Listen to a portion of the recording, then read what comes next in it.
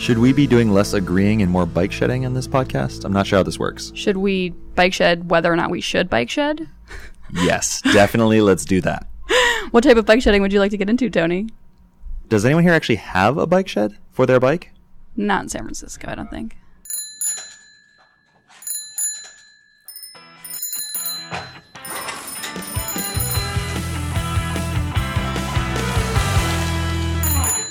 Well, hey guys, my name is Amanda, and I'm joined today with 3 other developers here in San Francisco. Do you guys want to take turns introducing yourselves? Hi, I'm Tony. I'm the iOS developer here in San Francisco. And I'm Josh. I'm a Rails developer here in San Francisco. And lastly, I'm Greg, and I'm also a web developer here in SF. Got a whole motley crew here. And we're all speaking out of one mic, so this will be fun. Sharing is caring, right? So we were talking, as we were getting everything set up, about how we all do different things here and that there should be some good material of things to cover. So I always think when you get different types of engineers in a room together, there's like kind of broad software engineering topics that come up.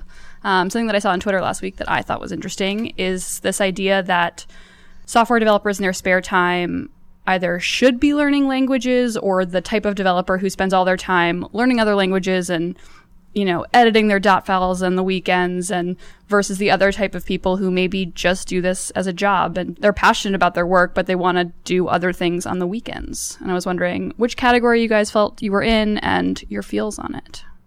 I think it's definitely changed a lot for me since I've started developing. I think when I was first getting into software, I spent a ton of time either doing side projects in languages that I was learning, or like attempting really basic things in new languages to see if I could pick something up and find something that I liked. But I think now that I've pretty much found the style that I like and the way I like building things, I really need like a problem I really need to solve in order to go pick up a new tool, because it's so easy and quick to just jump to the tool that I know to solve something. Yeah. I find that without a challenge, it's really difficult for me to learn. And I've always wondered if that comes from just years of schooling where you had homework assignments and that's how we were taught to learn. And like if there are other ways that you can, as an adult, reteach yourself how to learn something without that kind of construct or problem statement. Yeah, I think for me, it's definitely not so much a challenge, but just something I need to be, or something I want to do, right? I need to be passionate, or at least want to do something in order for me to learn something new. So, for instance, a project to learn a new language, like Haskell, say, for instance, I need to have something I really want to do in that project. So learning Haskell, like I don't get bored of that part of it. So at least the thing I'm making in Haskell is entertaining and valuable to me, and I want to do that. And so I will keep pushing through some of the hard things about getting used to or using a new language or new tools for that language, especially. I'll push through those annoying pieces because I know that I'm doing something I like in the end. So I need that kind of that passion there, or else I won't learn new things very often. Yeah. And this isn't even like programming languages. I feel like, back to your original topic, I feel like, just learning in general, for anything you do, whether it be programming or, I don't know, carpentry or social media, like it doesn't matter. Like I feel like to stay up in topic with your job, like you should always be learning, and hopefully you're passionate enough about what you're doing that you'll want that. Mm-hmm. And I think that's where like leaders in those industries will come from, right? People who are passionate enough about it to keep learning on the side. Yeah, I feel like there's definitely a stigma about learning on your own time and coding in your own time. And part of it comes from the competitiveness of the space. If you want to stay ahead of the game or on the edge, you should learn in your spare time, but that conflicts directly with your personal life, your relationships that you might have, your hobbies, and so it's tough to balance, especially like being a new father. That's even harder to balance. I just personally cannot find time right now to do anything but work and family. That might change as the kid gets older, but sit up by themselves, that helps. Yeah. So it's definitely a topic of discussion and kind of a thing to try to figure out how to balance in your life. Yeah. I find that here at ThoughtBot we have Investment Fridays, and I love them, but I feel like even being excited and passionate about something, there are so many Fridays where it's like I'm ready and I want to do something and I want to take advantage of this opportunity, but you just don't have like the problem, or there's nothing in particular you want to work on. And those, I think, end up stressing me out more than like on the weekend, because it's like, no, this is the time that I don't program, I can do other things. But the time where you should be learning, and it's like, this is a day every week that I know I should be learning, and then I just feel like some weeks I don't learn something, and it's like I've wasted this opportunity that so many people don't have. Yeah, I definitely have a sense of that too. I feel like because I have this Friday, I'll try to reserve learning for that Friday. But then come that Friday, there's so many things I want to do that I get overwhelmed and I just end up not doing anything because maybe I don't have any clear direction, or I don't have any clear project I want to do for those things. And then, like you said too, like on the weekends, I do a lot of other things so that are not programming related. And so like I don't necessarily always have time to do that stuff on the side. But yeah, it's definitely that feeling of overwhelming or of just not any clear direction can be stopping. Do any of you guys have tips on things that have like motivated you on Fridays? Or I just don't want everyone to think that we all just struggle. And I think it's important to share the things that are hard, but also like hot tips or things that have worked for you in the past. Well, not particularly to Friday, but we've been doing development book club in San Francisco and some of our other offices, and that has helped organize a group of people around learning something, whether that being a new language or, brushing back up on algorithms. That actually kind of gives you that objective, like, oh, everyone else is doing this and they're reading the book and I've agreed to participate, so I'm gonna go out and read a book. And that kind of gives you a way to do it. Yeah. I think for me, I've started actually doing more things with people. And so instead of just taking a Friday to do something on myself, I'll like ask Josh here to like, let's do some ML, some machine learning stuff. Or, ask, we have quite a contingent here for Unity program, 3D and VR. And so I'll ask, I'll be like, hey, does anyone want to come pair with me on Unity or Unreal? Just so I have someone there with me, and that will keep me going through the tough parts. And also like, just, it's more fun that way because then you can kind of be hanging out while you're doing that stuff. So that has helped me recently. Yeah. I'm in another Android Slack group, and I just have started turning on notifications for channels of things that I'm interested in. So there's a Kotlin channel, and if anyone comes in, there's also a Kotlin beginners channel, and I'll like really listen to those questions because that's the easiest way to learn something or to get better at something and to see what other people are struggling with. It's like, oh, I know that, or oh my God, I had never thought about that. Now I can learn that with them or see what the answers are. So that's always I've really enjoyed that lately. A topic that's sort of been touched on already, and something that's been interesting to me recently, and there's been a lot of buzz about it, is AI and machine learning. And that is definitely not something we tend to do day to day when we do our client work, but that is something that is more and more relevant to the industry at large. And so I've been thinking about how can we do more machine learning? How do we get into that? And some of the activity has happened in our Boston office. Our CTO has proposed doing more big data where machine learning is more relevant, etc. There is a repository that I found recently that basically lists out all the Ruby-specific libraries, talks, blog posts on machine learning. So I've been going through that and just seeing what's available. But that is definitely something that's been on my mind, and I don't know if anyone else is interested in that and, what discoveries you've uncovered so far. Yeah, I think it's definitely interesting. I think with Google I/O and then Apple's WWDC conference, I think both mentioned AR and VR and machine learning. And I think that's a huge indicator of kind of where this stuff is going, that it's more prominent in at least both these platforms.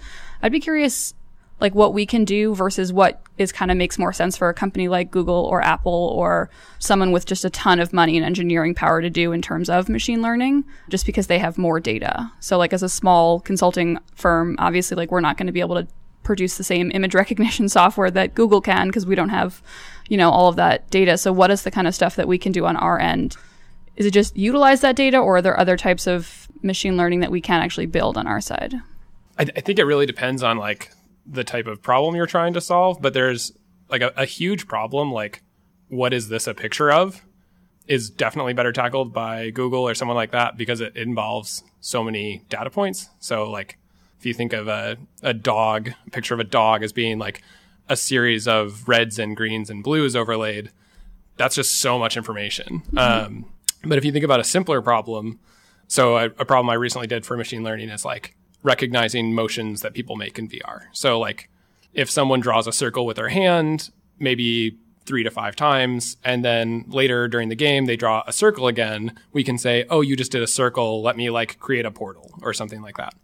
And with that, you can kind of reduce that down to like a few data points, right? You can say like, they made this path that was made up of like maybe 30 to 40 data points with like X, Y, and Z coordinates. And so, you multiply 30 times 3 and you get like 90 roughly data points to get that information. And that's still a really like cool, magical thing that you can do with machine learning that it would be really difficult to code out if you were just to try and like write that algorithm by hand and say like, this is what makes these two shapes the same. You're going to have to do some weird like have a massive store of like XML information or something like that to say like this is what a circle looks like. And then you have to handle things like if they draw circles at the same scale or a different scale or in a different plane. But a neural net can handle that really, really easily. And so like I think the difficult part is finding the problem where you have a set of inputs that look similar every time, but not exactly the same to the point where it's like easy to write an algorithm for it. Gotcha. Since you've been working on this, what are the tools or skills or like, are there particular algorithms that you found were more useful? Like, is it high school physics stuff or is it more math and trigonometry? So there's kind of two different sides to it. Like what I was doing was in 3D motion. And actually 3D motion is similar in the math it requires to like machine learning in general, which is like linear algebra is really the thing that you want. Because in 3D space, everything is represented as a 3-piece vector. That's how we like keep track of all positions. So if I'm trying to do something like figure out how far apart 2 points are, I'm just going to be like subtracting vectors, which is all linear algebra. Gotcha. And it kind of fits nicely because if you do any kind of like neural network work, that's basically just like a series of matrices and then like some calculus to do back propagation and things like that. But all of those you can kind of like usually get off the shelf. There's like a lot of libraries out there. So you don't really need to know the math, but knowing the math really helps, especially if you want to like tweak the network at all to make it stronger in certain areas. Yeah. I remember when I was first getting into programming, I was surprised at how little math there was, especially at least in mobile development, because a lot of it's just written communication and it's pattern recognition and it's knowing how to plug and play with different things. And now as like I've tried to get more advanced in certain areas, especially with like custom UI and like custom drawing, then you start to have to really go back and understand some more maths and more low level kind of concepts. So I was just curious for machine learning if it starts the same way or if it starts more math heavy. Yeah, I think the way I've done it is I've found classes that I do what I think I want to do. And I basically like save those off someplace and try and read them. And if I can't read them, I will go and like follow whatever tutorial I can find to write those until I get to the point where I can read what I thought was doing what I wanted to do. And if I can read that, then I'm like, okay, I'm good. Yeah. I'm fine. But a lot of times that does end up with me like Googling like random YouTube videos on like how to, inverse a matrix or some other random linear algebra thing that I had never heard of before. And you've been doing this in VR. What language are you writing these in using? So I've been writing in Unity, so I'm using C#. Got it. Are there other libraries or languages that you've used for either neural networks or machine learning? I read a lot of stuff in JavaScript because that had a lot of like good neural network implementations that were super basic and I really liked them. I haven't done a lot of writing there for machine learning stuff because C# is so performant that it's like really nice to be able to write all of your machine learning stuff in there so it can actually like run quickly. I've tried a little bit with the Ruby stuff, but it is like not as much fun, I don't think. You're not as close to the metal and doing those math operations take longer. You can't do as much complex stuff. Oh, interesting. Yeah. Very cool. Anyone else have any experience with machine learning or neural networks? Not that I have any particular experience, but if you've seen the latest iOS release, iOS 11, and the latest software, they're adding a couple frameworks for machine learning, vision, and augmented reality frameworks, which I'm excited to perhaps play with this Friday. Maybe just get something silly working, like taking the camera and identifying objects in the office, or maybe just adding some of the models that some of our other coworkers have made for the Unity games, to a table, like stuff like that. I'm gonna maybe mess around with this Friday, so excited about that. But that's kind of, those frameworks kind of abstract the machine learning away from you. They're already done. Apple actually provides a link to a couple pretty good training model sets that have already been trained, so you can just use them to recognize random objects around your house. So I'm excited to check out that. Yeah. I think that stuff is really cool. And I think back to like Google Glass and some of the hardware that's been out for a few years, and how that was probably just a little bit ahead of its time in terms of the rest of the software not being up to date, and how much more interesting or valuable or fun something like that would be now with AR being where it is and with everything else kind of having caught up. Because I think at the time it was super kitschy and like I didn't ever personally see the value in it, but now I'm like, that would be really cool or interesting. Pokemon Go, man. Tell you, that revolutionized the industry. Yeah. You know, people didn't even know what AR was until Pokemon Go. Yeah, I guess, where do you guys see, what do you think the next big thing in AR is going to be, or machine learning? Predictions, guesses? Machine learning is already crazy big and we just don't know it. You know, like the big companies like Google and Facebook use that for everything, I'm sure. Yeah. And they're using it to generate a lot of revenue. Google, especially for their ad business and like all that kind of stuff. They're using it heavy-handedly. And I think that's part of the reason why like it's kind of getting popular now, but people who have been doing this for years are like, what's going on? Like, we've been doing this for years, you know. It's just math that all of a sudden has a fancy buzzword and everyone's getting excited about, which is good because like that means people will get excited about it, more people will be into it, it will grow, it will get better. But it is something I think people are using everywhere already. AR and VR, I think, are also things that have existed for a while, but are the technology and the hardware, especially the small hardware like the phones, are getting a lot better. We can do those. Like more people have access to hardware that can do those things. And so that I think will be interesting. Yeah, I wanted to mention two things. One, I would be remiss like not to mention Python for people who are just getting started with machine learning. I know personally, like what I was trying to do was in C#, so I was trying to write C#, but a lot of what I was doing, what I was following was Python tutorials, because Python has an immensely powerful set of math libraries. And they make things very easy and take away like a lot of the stress that you will feel as like someone who maybe didn't take like linear algebra in college, like myself. And also to mention like what Tony was saying, when I started getting into neural nets, I really wanted to figure out like what is the history of this thing and like when did it start?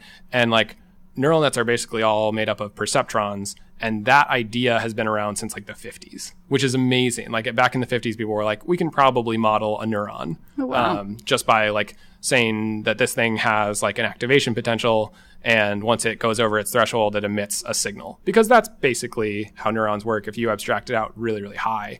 And it was just a matter of like having the computing power to hook enough of those together to do anything interesting. And that is what's like just come up in the past like 10 to 15 years. But it is really cool to see that all these things have been around for so long theoretically. And now we finally have the power to like apply them to weird random problems. Like, can I play a duet with an AI composer on the other side and like actually have interesting things come out, which is really cool. Yeah, I think for me, on the user side of things, it's always been the context issue in like talking or dealing with computers. And that like for so long, it was very like I give an input, they give an output, they being the computer, and being able to actually have more fluid like human conversations and remember context. So from like the Siri or Alexa side of things, you know, what's the weather like today? They respond, and then being able to ask a follow-up question and like not having to repeat the original question, like that kind of stuff has always been what's missing for me. And so I think that's starting to come in and get a lot better, and is kind of, it's been really impressive. I think at least in the, I use Siri at my house, and it's just, she's getting a lot smarter, a lot more useful. Would you say she's a machine that's learning? I would. It is also, I have both an Android and an iOS phone, and I think both companies make updates to the keyboard a lot, and that's a huge like machine learning opportunity in terms of like autocomplete. And I find that a lot of times there'll be a month where my Android phone is just infinitely better at predicting like what I'm trying to say, and then there are times where my iPhone is also a lot better, and I use them pretty equally. And so I think that's the kind of stuff too where like you don't even think about it anymore, but like autocomplete's a crazy concept, right? Like it knows contextually based on what you're saying or asking what you are probably typing, even if it's a word that only you use with your friends, or like haha with enough ha-has, things like that is like, to me, very impressive. I have a friend who's quite bad at typing, texting. And so now all his autocomplete is all wrong words, all incorrectly spelled words. Amazing. And so he now sends more incorrectly spelled texts because it's auto-completing to those from the correct ones. And it's hilarious. I can barely read his text messages to me, so that's hilarious, yeah. I had a friend once who, you can have like keyboard shortcuts. So like if you type, GR, it'll autocomplete to great. And he used this for dating apps, and he had like a few pickup lines that were like he had just set up. So it'd be like, A1, and then it would autocomplete to this like whole paragraph of like, hey, it's so nice to meet you. My name is blah, blah. And that was one of the better uses, I think, of keyboard shortcuts that I'd heard of. I feel like if you're sending out enough of those that you really need to shorten it, then like you might want to swipe left a little bit more. Yeah, definitely. Might be casting too wide a net. Yep. I think it's one of those things as a story, you're like, that's amazing. And then it's like the reality, you're like, ooh, should we help you? But yeah. I kind of feel like the conversation rolls ahead and then I kind of ruminate on what I'm thinking about. But like talking about the future of AR and of VR, the thing that I like am really curious to see, like VR is fine. It's it's a reproducible experience anywhere, which is interesting, or anywhere where there's a Vive headset laying around. Mm-hmm. But AR is something that you carry with you, right? And so if I'm walking down the street with someone else, we are in potentially a shared space beyond just the like streetscape that we are sharing. We are also maybe in like a same augmented reality space. Maybe there are things that are location dependent. And I think there's going to be a really interesting time in the next 10 to 20 years where people start gaining kind of layers of reality that are above what you would normally see, but are actually linked to location. So like maybe, for instance, you'll see that there's a faster way to walk to work and somebody else won't see that. And you'll get to see it because, like, I don't know, you pay a subscription service that gives you better pedestrian traffic information overlaid on the real world. But it is a really interesting problem, I think, about who gets access to that information. Are there like layers in real estate? Is there like a new real estate market that's going to open up where it's like, this is a channel of augmented reality that everyone is listening to if you pay this much money, and like you can get access to those people in this location. Basically, like, maybe we'll never have billboards anymore. Maybe we'll just have blank surfaces that like project onto them, whatever like ad is targeted to you. Yeah. There's a lot of like interesting space for ethics and like problems there, which I think is going to be really interesting to follow, or maybe to like help influence in the next like decade or two. I think immediately of WALL-E, when you were describing that, of like everyone being in their own pod and like having their own advertisements and like their own things targeted towards them as like the blobs. Yeah, I think that's the worst direction that we could probably go. Yeah, but I think the more socioeconomic and ethics side, as you mentioned, is kind of going to be the weird part. I think San Francisco, especially, if you could have glasses that made it look like there weren't homeless people anymore, and like, or made it look like BART wasn't disgusting, but only certain people kind of got to see that, and then how that sold. But then how that influences like political policy, because if half the people literally don't see a problem, it'll be a lot harder to. I mean, voting is already kind of crazy and getting everyone to agree, but then if half the world is experiencing something different. Yeah, and there's really serious information that could be distributed to people that you could be withheld from other people, and it's a real minefield. And I think it's important that we use the lessons that we've learned from building the internet and from starting to build the Internet of Things, that we like don't repeat some of those same mistakes this time around. Not to get all political now, but I do feel like we already have these issues with the internet. I mean, if you think visual information is just another source of information, and we're talking about, articles and news and all that stuff we find online, and I'm not sure the AR world will be any better, because people are still going to be people, and they're going to have confirmation biases, and they're going to have motives that are going to want them to not show certain people some things, and that whole spiel. Yeah, there was I think it was a TechCrunch article today talking about Chariot, which is a private bus company here. I think they're only in San Francisco. They might be in Austin and some other places as well. I'm guessing the, popular tech cities. But the point of it is that in San Francisco, where public transportation in the city is pretty bad, especially in just a ton of areas, they just don't have really any service at all. And so Chariot is a solution. The problem is that it requires a smartphone to use. And so that's the barrier to entry to these. The price is not that much different than the public bus. I think it's a few cents, maybe $1 off. So it's not the cost of the actual riding. It's the cost of having a smartphone to be able to access these services. And so I think, tagging on what you were saying, Tony, that's the factor that's already there. Didn't Lyft just add a bus? Lyft Shuttle, I think, yeah. I think same idea, though.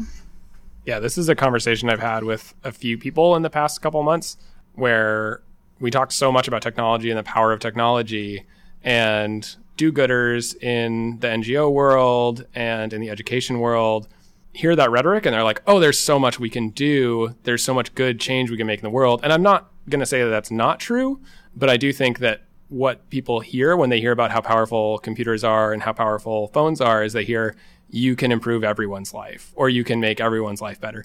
And the truth is like, you can maybe make life a little bit better for like a certain subgroup of people who are like already doing pretty damn well. Like, so that's the kind of tension there is like, there's so much change that can only be targeted at people who are like at a certain status. And I know myself and like a few other people who are like really kind of like racking our brains about like, well, what else can we do? Like, how do you reach the people who aren't there? Because theoretically we have a lot of power, but it's hard to like get your change out sometimes. Yeah. I definitely agree with that opinion. And I think to add to that, I think that it's kind of, I don't know if catch-22 is the right word for this, but the more popular something gets and the more advanced the high end of things get, the cheaper and the more portable the low end gets as well. And that's where you'll start to see improvements in the people's lives that probably need it the most. And so, yes, I totally get that. It's just kind of silly that we're like solving non-existent problems, especially in where we all live in Silicon Valley. And a lot of that is fluff. So I'm not saying that everything is awesome, but I do think that a lot of this kind of stuff is good, even if it's not immediately good for the people who need it, because it will trickle down eventually. And sometimes that good and that thing that's happening for the people who can afford it and be a part of it now will give it the funding and the leadership and the momentum it needs to go down to the people who really need it. I think one of the most interesting tweets I've seen recently that I never even thought about before is someone, I don't remember who it was tweeting about how all the like what we consider like silly, like as seen on TV products, like all those products, or at least a lot of them, are actually products that are meant for people with certain types of disabilities to help them out. But the problem is that because that's such a small subgroup of people typically, there's not enough money in that group. So you won't get funding. You won't have enough people buying your product to make a living. So what they do is these as seen on TV, like products will get funding as like this weird, like kit niche thing that like people might want. And yeah, the commercials are all kind of silly. And like the one I think of is like a Snuggie, right? But like that's actually like a really good blanket for people in wheelchairs, you know? And so like there's these kinds of things that's kind of like that idea I was just talking about, kind of taken into a very specific focus that like these products that are meant for people who, to help improve lives, they need to be kind of cast out a broader net, as we were talking earlier, in a different sense, to people so that the funding and the money is there so that people who actually need these things can use them and they can become cheaper for those people because now it's like you have the quantities, you know, to do that. Yeah. Are there examples, I guess, switching to kind of a positive note of software or technology that you guys have seen out in the wild recently that made you think that's a really good use of someone's skills, time, money, that kind of made you think, hat tip to you? Yeah, so I was in Japan last year, and after Fukushima, there is like still a lot of radiation kind of in that area, and from like just in general in the Japanese countryside, there's like this kind of sense of like we're not exactly sure where the worst areas are in terms of radiation exposure. And so there's a group, and I'm blanking on their name right now, but they have basically put together a like very cheap Geiger counter, and cheap for Geiger counters is still like $200 to $400 or something like that, because there's like one very expensive sensor you need to have an accurate Geiger counter. But they've worked with a bunch of buildings in different municipalities and actually like people who are like biking around to put these sensors either like on their bags or like permanently on buildings. And those all relay information back to their main server, which just gives you a map of Japan with all of the radiation levels from all these different places. So you can look on it and see like exactly where is the worst, like what the seasonal trends are for a place. You can get a ton of information that's like very important for people making decisions about like where to go on vacation. And all of the people who did that were like, as far as I know, like pretty much unpaid. I know the person who I was talking to the most is like an open source contributor who just like was looking for a Rails project to jump on and like spent a ton of time just like squashing issues for these people. But it's like, I think things like that, connecting kind of the web framework that we already can make very easily to like powerful sensors in the real world does give you like some really great opportunities to let people know about like global trends or about seasonal trends of things that they like otherwise couldn't get that information on. Yeah, it's always interesting to me, like what can be done that requires other hardware or other data versus like what can be done with like what we have now. I was just at my college reunion, and two of my friends from college started a It's a women's health app, and it's entirely focused at educating women on birth control, which is a topic that's really... It's a weird one because it's not like other medicines where you go in and you say, I have these symptoms, and then the doctor's like, okay, I can fix them with these drugs because it's entirely hormonal based. And so, again, it's not like a blood type where if you're A positive, then we can give you whatever the opposite or complementary blood type is. They're changing, and so the doctor is honestly making their best guess, and that's not because... There's just, you can't match hormone. There's no way to like take a test and be like, oh, this is my hormone levels. These are my hormone balances. And so it's an area where a lot of doctors, the best way to do it is trial and error.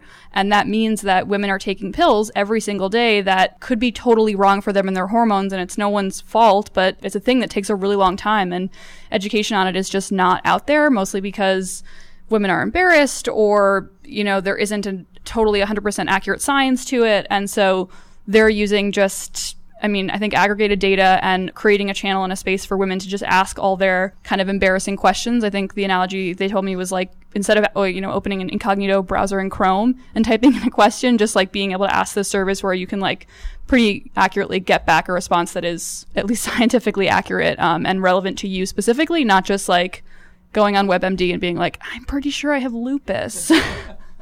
That sounds awesome. There's also one other one that I was thinking of. Like a friend of mine is involved with this in New York City. There's a lot of like apartments in Brooklyn that I believe 2 winters ago were basically filled with people who had like rent controlled apartments, totally under market rate, and their landlords would basically just like shut off their heat. And it was like, well, yeah, you can't technically evict you, but I can make sure that this place is like pretty unlivable. And the only way that you can prove that they're doing that is to call someone and say, you need to come down here and inspect that my heat isn't working. And in order to do that, they have to inform the landlord that they are going to go check if their heat is working, so they will turn the heat back on. So by the time anyone gets there to do anything about it, you can't prove it, and it works really well. And there's a New York City company called HeatSeek that figured out that, as Tony was saying, computing power has gotten like a lot cheaper, and now you can buy like a small Linux computer for $5 with a Wi-Fi sensor built in, and they basically put together a bunch of like Wi-Fi equipped mobile thermometers that just report directly to HeatSeek, all like every 5 minutes or something like that. And they give these out to people who are experiencing this. And when it comes time to have a court date, the person can actually bring in like, well, here's like an untampered with record of the temperature in my apartment with like location data for the device and like the temperatures it was experiencing. And like, this is actually what the temperature was. The average of this month was, 40 degrees or something like that. That's awesome. Also very sad because it's very cold in New York.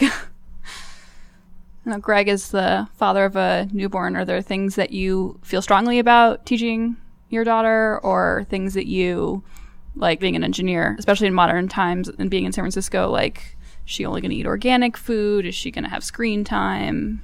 I feel like she'll probably inherit some of the methodologies I subscribe to, being vegan and sort of like pro small business, pro farmers markets. So we've been taking her to those. But on the technology side, I'm sort of putting the brakes on that. She's still pretty little, but she is already being curious about all the screens that me and her mom are looking at, whether that's a laptop. She always sees it on her phone, and you could see that when there's a screen around, she'll try to peek at it. So we're definitely trying to be a little cautious about that and not sort of display that behavior in front of her, because as she grows up, she'll definitely be in that digital generation of screens everywhere, AR, VR, all these things we've talked about. So trying to give her like some of this device-free childhood as much as we can, whether that's to save on her eyes or maybe break some of that behavior of constantly looking at the screen and sort of interact with, friends, family, etc. Yeah. I took a class in college called, I think it was Media and Communication, and they talked a little bit about children and how they learn about media and screens and things like that. And there's actually an age where, I think it's up till 3, where children actually think that the characters on TV are in the room with them. And that's why a lot of young shows, the characters are talking directly to the kids, because the kids think it's real and that it's directly to them, and that kids will actually walk behind the TV and try and see where their friends went when the TV goes off, because they don't understand. And that's why Peekaboo is an effective game, because they literally, at that age, when they can't see you, they think you're gone.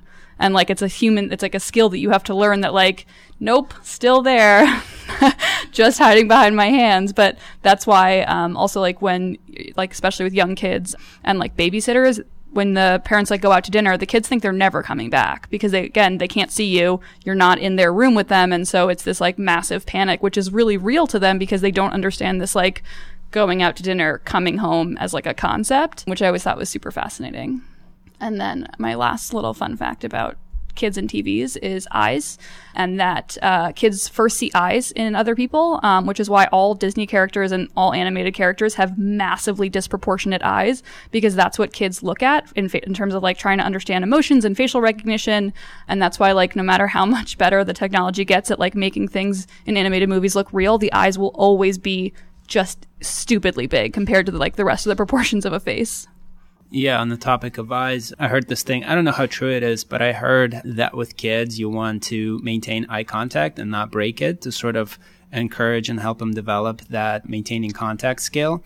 And that is something that resonates with me. And I don't know if it's a cultural thing, or maybe when I was little, my parents didn't look at me in the eyes, or maybe that ties back into being a cultural thing where like, you know, in late Soviet Union, there wasn't a lot of eye contact between people. So like I'm conscious about like maintaining eye contact, but it's not a natural thing for me. So I've been experimenting that with my daughter, and she loves to maintain eye contact. And I definitely am trying to encourage that with her just so she gets used to it and hopefully doesn't end up like me. Like a staring competition champion. All right, cool. Show notes can be found at bikeshed.fm/116. Follow us on Twitter @_bikeshed, and leave us feedback at hosts@bikeshed.fm, or leave a comment on the website. Thank you so much.